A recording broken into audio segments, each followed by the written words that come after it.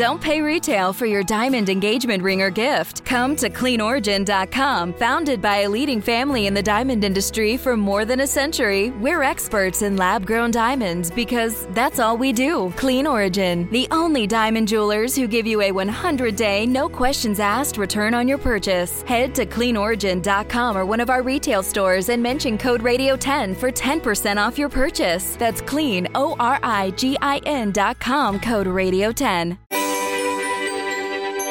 The American Meteorological Society has been a collective of meteorologists and a fixture in the professional community since its foundation in 1919. Since then, numerous achievements in the field have taken us through the discovery of the radar, the satellite era, and the constant advancement of atmospheric modeling. The AMS has been there through the technical journey, and since 2004, Dr. Keith Sider has been the executive director of the AMS, and almost 20 years later, he is retiring from the organization. He's joining us today to reflect on his time with the society. So pleasure to have you, Dr. Keith Sider. Great to be here, Marshall. Hey, thank you so much for Keith is a colleague that I've known now for, I don't even know how long, from some of my earlier days in the field. Yep. And have worked closely with him in his role at the AMS. So it's really an honor to have you on the show, Keith.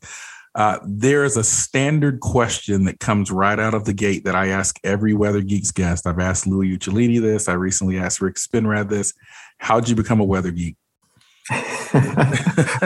Well, I think like many of us, this goes back to when I was a little kid. I was always fascinated with the weather from my earliest memories. And even back in the preschool days, there were a couple of books that my older brother and sister read to me that had weather-related themes to them, and it really sparked that interest. And then I grew up in the Midwest in Ohio. We get terrific thunderstorms there, and had a number of tornadoes when I was young, including the original Palm Sunday tornadoes in the 60s. When I was young, and that made a big impression on me. So again, I think it's a story that many of us share, that there either was a particular weather event or a few weather events early in our life that really kind of set that spark. So It's been all I've wanted to do ever since I was little.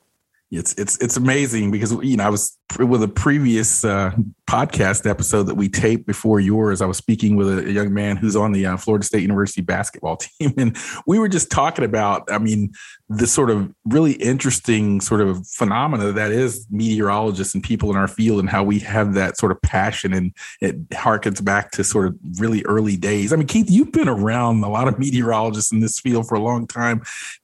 Do you think that people in our field, there is this sort of, are we wired differently from sort of other professions, from your understanding and from your observations? I think we are a little bit, and again, so many of us have gone into this career path as a passion rather than as a job, right. And I think and that actually makes it wonderful because when we get together as a group or of almost any size, we still talk about the weather. It's still what we care about. It's still what we're interested in, but also I think. Almost without fail, people go into this profession because they want to help people.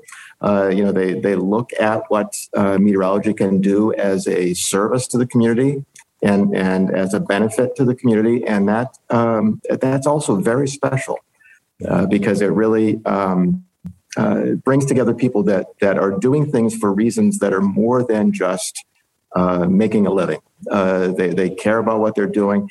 And I think, so many of the folks, especially the people that are actually in forecasting positions, just follow every aspect of the forecast, even when they're not on duty, and care so much about whether or not the forecast that they have prepared makes a difference in people's lives and ultimately saving lives, but even on a day-to-day basis. Just having that sense that what you're doing is making life better for people is a real driving factor for so many of us. And the same thing in the research community, same thing in all aspects of the field. There is that common thread of, so many of us, I've heard many meteorologists say, I would do this even if they didn't pay me.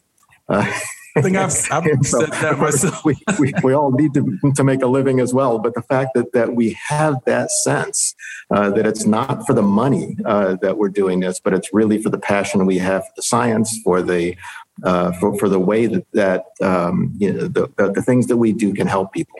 Yeah, I think that's right. And let me give you a little bit of who Dr. Keith Sider is. He has a BS in meteorology from Penn State University and a PhD in geophysical sciences from the University of Chicago. He's been the executive director of the American Meteorological Society, better known as AMS, since 2004. And he was deputy executive director from 1998 to 2004. And before joining the AMS, he was on the faculty at the University of Massachusetts at Lowell. He's a fellow of the American Meteorological Society and a fellow of the Royal Meteorological Society as well. So highly regarded colleague in the field, weather, climate, and water enterprise. You've held a position that honestly not too many people have held as the executive director of the AMS. I think I've known most of them, or a good number of them, over the span of my lifetime.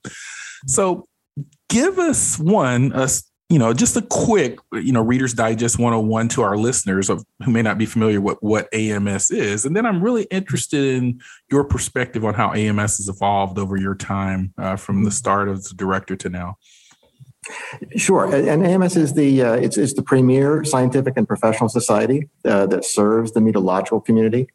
And so, sometimes when I'm talking to people who may not have a good sense of what that means, I say that we're sort of like the American Medical Association is for doctors. We are for meteorologists and for people in the related fields. There's not just meteorology, but also physical oceanography, hydrology, some folks that are working in the social sciences that intersect with our field are part of AMS. We really are there to serve that community.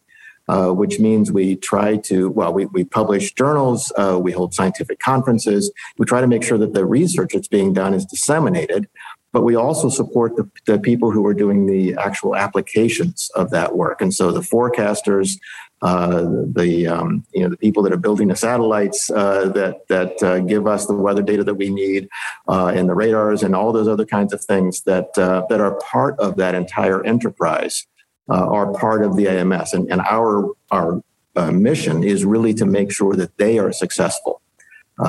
Ultimately, that success then benefits the broader community and the broader society. But we really do focus quite heavily on the professionals that are in the field. And more recently, we've started to branch out and do more for the non-professionals, for people that have weather as a hobby or as an enthusiast activity. And so we are kind of expanding in that area. But our focus for the last 100 years, a little over 100 years now, has really been on serving the professionals that are working in that field. Yeah, and I mean, you may be familiar as just a casual listener, because I know we have people that listen to Weather Geeks that aren't in the field, but just kind of want to peek in on what we're doing in this field. I mean, when you see your local television meteorologist, they may have the certified broadcast meteorology certification from the AMS, or you may have a certified consulting meteorologist that has done work for you in forensics. So I think those are sort of some of the front ways that many people are familiar with the AMS, but it's definitely a much broader organization than just the television meteorology community, which is certainly a vital part of our community as well. How have you seen, I mean, you mentioned a little bit how the society's mission has changed. And I always felt like AMS is a little bit different than some professional or science societies that many people may be familiar with, because you do have these journals that you publish.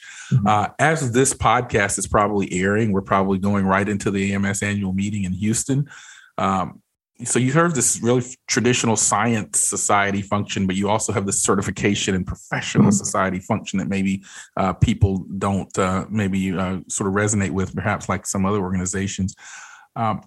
What have been some of the biggest changes and challenges that you've seen over your career as the executive director of the AMS? Because Keith has announced his retirement. It's going to be a big loss for the society and for our community at large. But, I know Keith's been at this for a while, so he deserves a break for sure.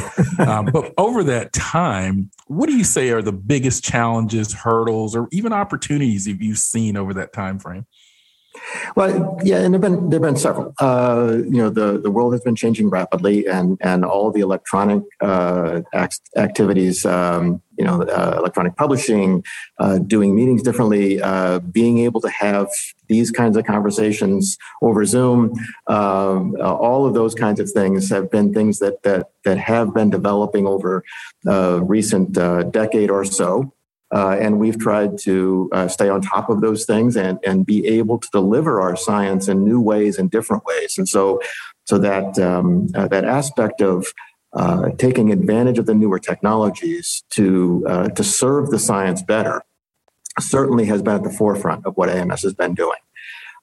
In terms of challenges, there are some that are much probably not very well known outside of our community. That have been really important aspects of what AMS is about, though.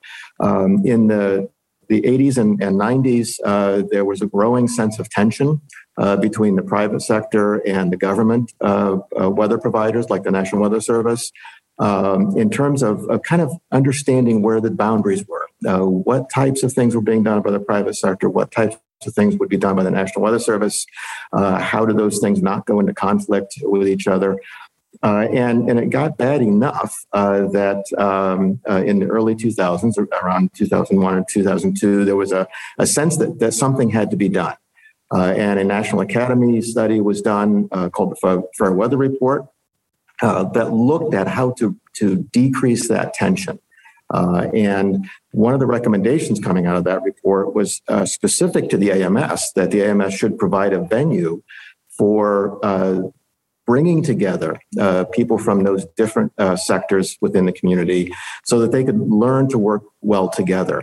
And I think that has been both, it was a terrific challenge, but also a terrific success story for AMS, that we developed a commission that would who had its sole function was to bring together the leaders from private sector companies, from the National Weather Service and other government agencies, and people from the academic community, and really sort of hash out how do we take all the things that we're doing and do them in ways so that each of those individual components can really play to their strengths and do that in ways that are the most beneficial to the public. And the early discussions around 2004, 2005 were really contentious. Those were tough discussions. We had, literally we were in rooms and people were screaming at each other. And so there was just a lot of animosity where each group felt that the others didn't understand them, didn't recognize the constraints under which they were operating. And what they had to do to be successful within their particular sliver of that broader pie.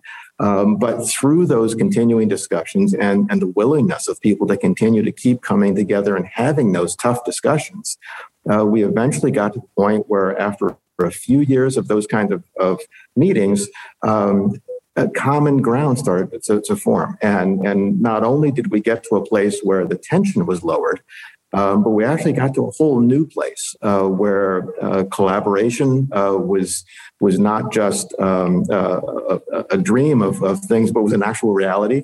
And the group started working together better and really recognizing truly the unique strengths that each of them bring to that process. So that now I think the government agencies, the private sector, and in academic communities work together better than they ever have.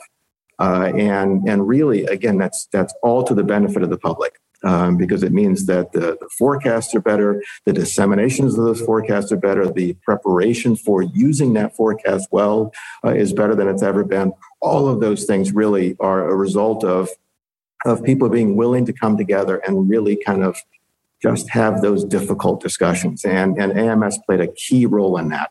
And I don't think it would have happened without an organization like AMS stepping in and just using its power to pull people together in a way that pretty much put them all in a room, lock the doors, and work it out. It's the same kind of thing you do sometimes with your kids, right? When they're arguing, you say, look, go sit on the bench and neither of you get to get up until you've worked out something so that you can work together. And it was that kind of a discussion. So it was very challenging at the time. And it's not over yet. It continues to be a challenge because as the new technologies come about and we're trying to utilize those well, there continues to be this constant sense of what should the government be doing, what should the private sector be doing, how can the academic community feed into those processes in ways that both of them can be successful. All of those kinds of things are continuing discussions, but AMS continues to play a really important role in making sure that those discussions happen. That is one of those things that's so far behind the curtain for the general public that they don't realize how important those kinds of things are. And they don't realize that an organization like AMS is really responsible for making sure they happen. Man, that sunset is gorgeous. Grill, patio, sunset. Hard to get better than that. Unless you're browsing Carvana's inventory while you soak it all in. Oh, burger time. So sit back, get comfortable. Carvana's got thousands of cars under $20,000 just waiting for you. I could stay here forever. Carvana, where car buying meets comfort meets convenience. Download the app or visit Carvana.com today.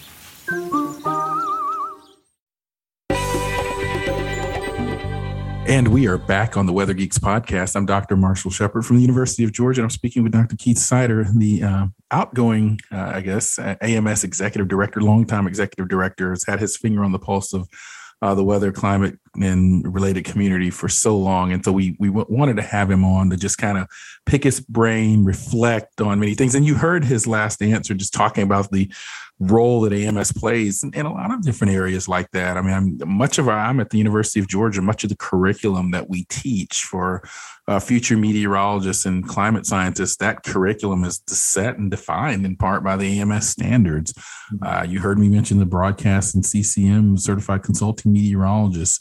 AMS has a standard definition for who and what meteorologists are, has an education and policy program that is affecting change across the landscape as well. So there are so many ways that AMS is really affecting your lives that you may not know about.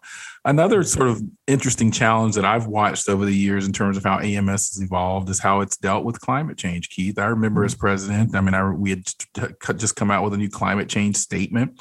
Everyone, AMS is a membership organization of various perspectives and viewpoints. I think we can't really deny what's going on with climate change right now, but there's been a process or an evolution of how that has even sort of propagated within the society. Reflect on that for a moment. Sure. And it's also been something that's been an interesting part of being in my position over the last couple of decades at AMS, really seeing that evolution of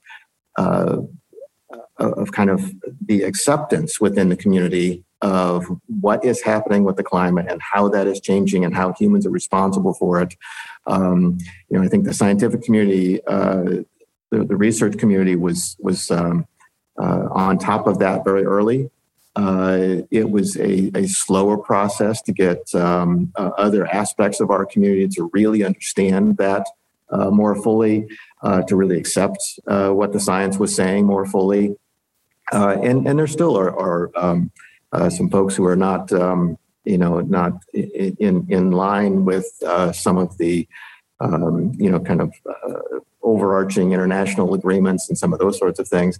And it's a difficult problem because while the science really has become very, very clear, and the scientific evidence is just absolutely overwhelming, how you deal with climate change and what has to happen for us to address that gets into policy issues, and policy issues are based on values. And when you have something that's based on values, then it becomes harder for people to set aside values that they may have in order to address something that scientifically is very clear.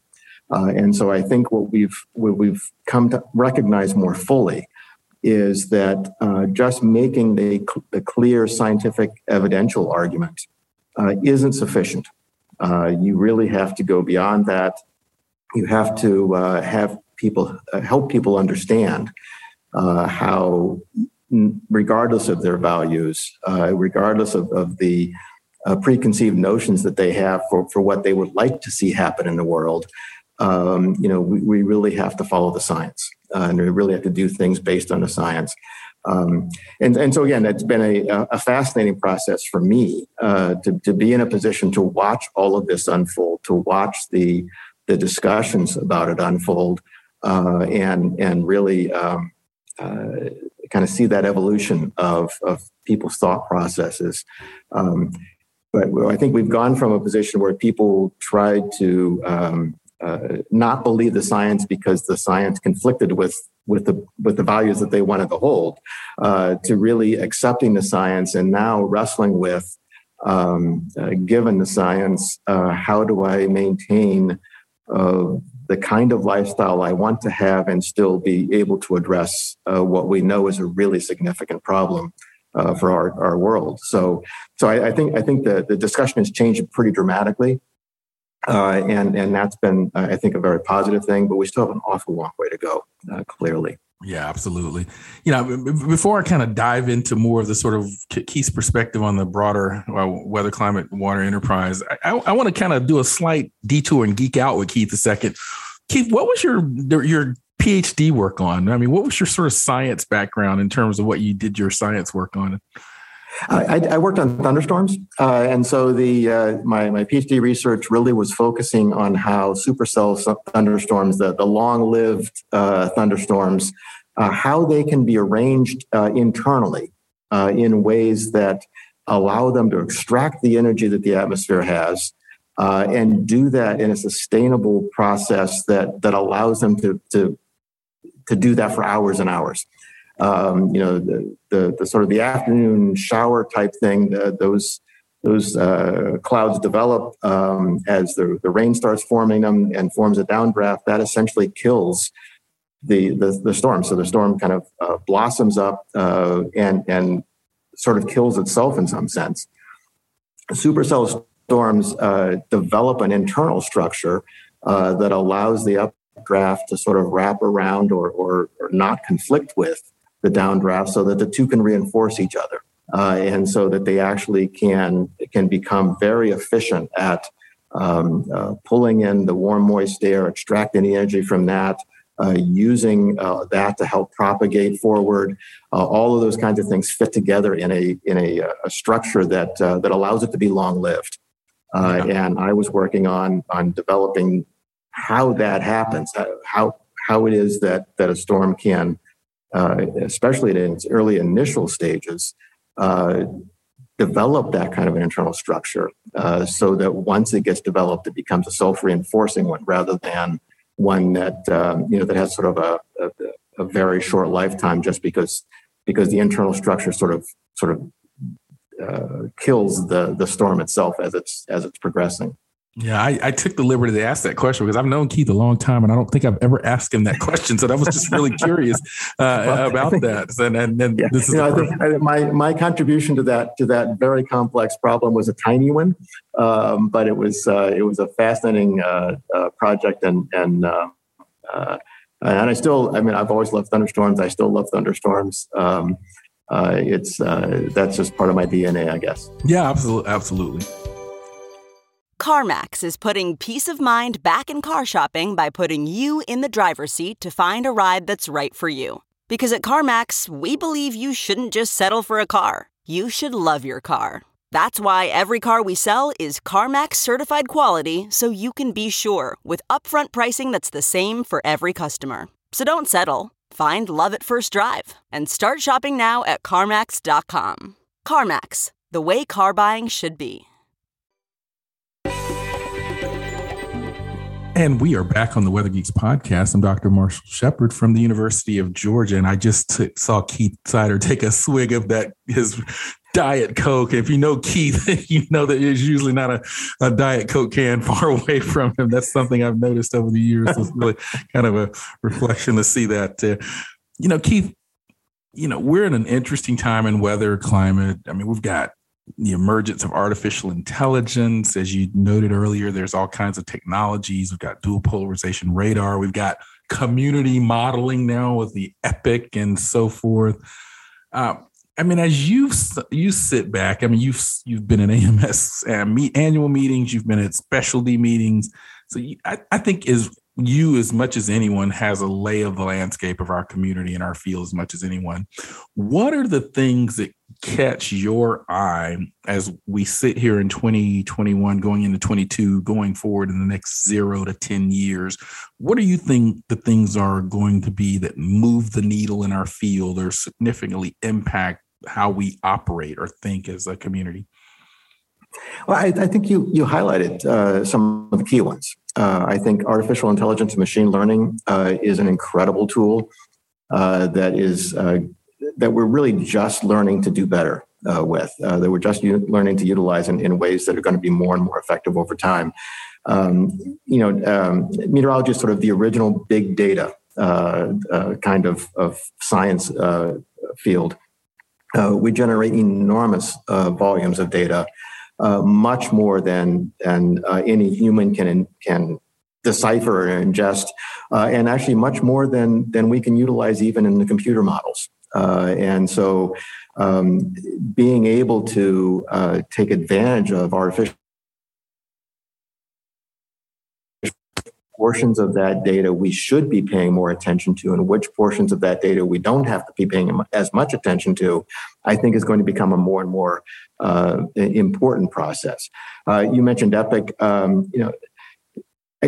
think many fields have learned that rapid progress happens as you develop platforms that allow many people to come together and as collectives, in a sense, move things forward. The gaming community has been doing that for a long time. The computer science folks that have open source code data, open source code and data, all of those sorts of things. You see progress in those areas because when people can get into the kind of the nuts and bolts of how something gets done and contribute, even if it's just a tiny piece of a very big problem. If you have lots of people doing that, you can make progress quickly. And so I think the more we can have these sort of community-driven modeling and other aspects, we're going to see progress happen very, very quickly. It makes it an super exciting field to be going into now because of that. The other piece of it, though, that I think that I really want to highlight is the social science component. It's really just been within the last handful of years, I think, that there's been an organized attempt to bring the social scientists into our community. For so many years, we've talked about, boy, if we could just make the perfect forecast, everything would be great. People would do the right thing. We would save lives. We would save property. Wouldn't that be wonderful? And our forecasts have gotten better and better and better. And what we found as the forecast got better is that we gave people very good forecasts and they didn't do the right things.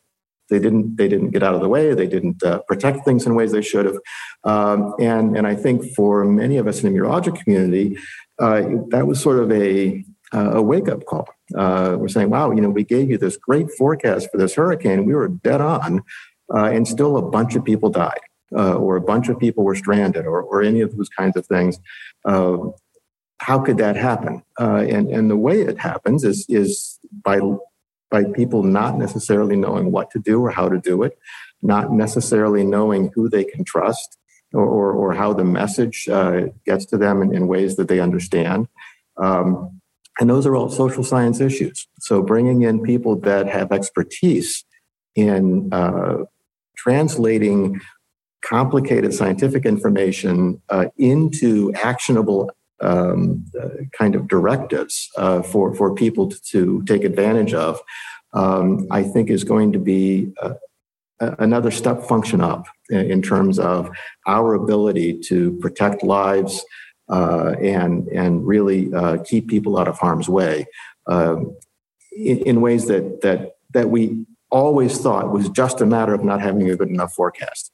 So I think that's the other area where I see enormous potential, and it's a complicated one, though, in that we have to be marrying people with really good scientific expertise in our field with people that have equally good and equally valuable expertise in the social sciences, and be able to blend those together in ways that that really help us take that very good forecast and make sure that people are doing the things that will protect them.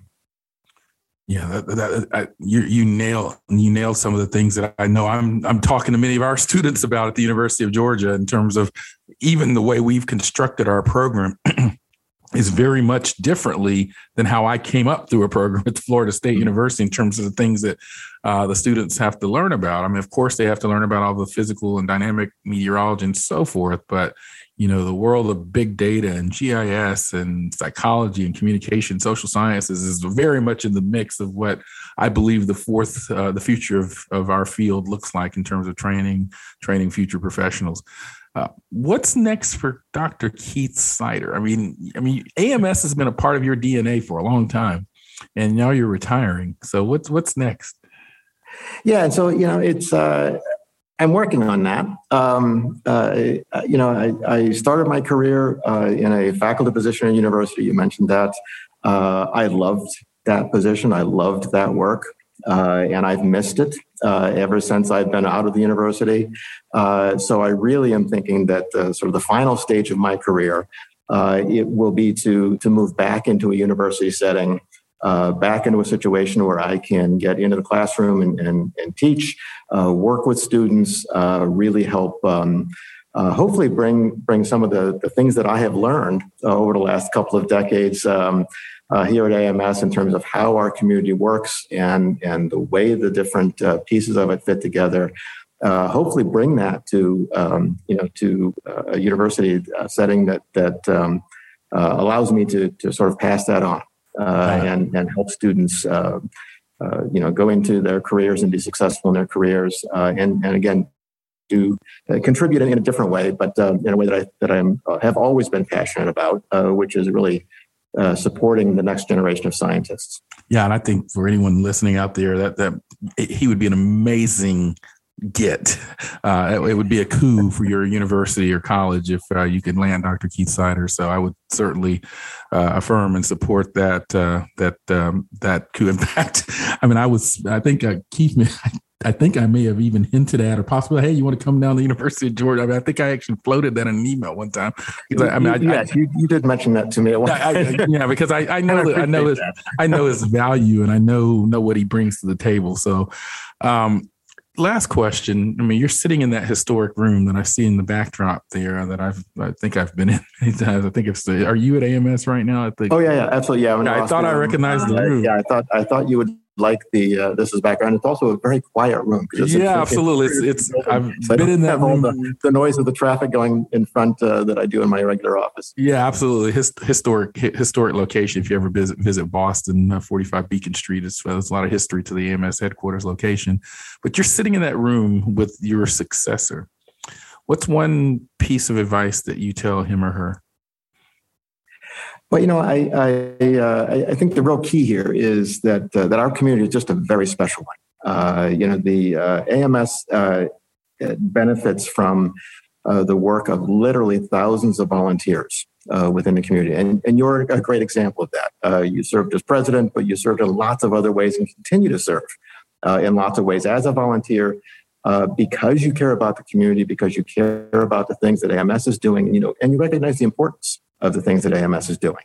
And I think anybody in my position that's leading this organization always has to keep as the absolute primary, first and foremost aspect of that is that we're here serving this community, but we are served by this community. And so really it's the volunteers and the community itself that drives AMS. We are a membership organization and AMS is its members.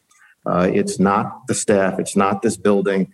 It really is the membership that is AMS and what makes AMS wonderful and incredibly effective at the things it does is that community. It's that community of volunteers. So it's just, and I think it's a humbling thing to be able to be in a position where you can work with people like you and the thousands of other folks like you that give your precious time, and you don't have much time to give, and yet you do generously all the time, and so many people like that. So it's humbling. I get paid to work with people that are giving so much of their time for free, and you never want to forget that they're doing that because that is the core of what AMS is all about. Yeah. Well, we have to really end it there. But on behalf of everyone that I've worked with and have worked with you at the AMS, we just want to thank you for your service to our community, to the AMS, and to the world, because candidly, what AMS deals with is global. It's based in Boston, and it's the American Meteorological Society, but it's an international footprint on what we do and what you've done. And so I want to thank you on behalf of all of the former presidents of the AMS, as the members, and just the Weather Channel and everyone that I know that you've had ties to. Before I get out of here and give you the last word, it's time for the Geek of the Week. We like to highlight a scientist superstar or a geologist or a weather weenie at the end of every podcast. This episode's Geek of the Week is Nicolette Zangara. Nicolette is a meteorology student at the University of Florida and a forecaster at TV20 News. Growing up, her grandfather would show her books on storms, cloud types, and other weather phenomena. She's been hooked on weather ever since. I understand completely. If you or someone you know would be a deserving candidate for our next Geek of the Week, check out our social media pages. Keith, thank you for joining us on the Weather Geeks podcast. Great. It was great to be here, Marshall, and thank you for the opportunity. Yep. And I'm Dr. Marshall Shepard from the University of Georgia, and we'll see you next time on Weather Geeks.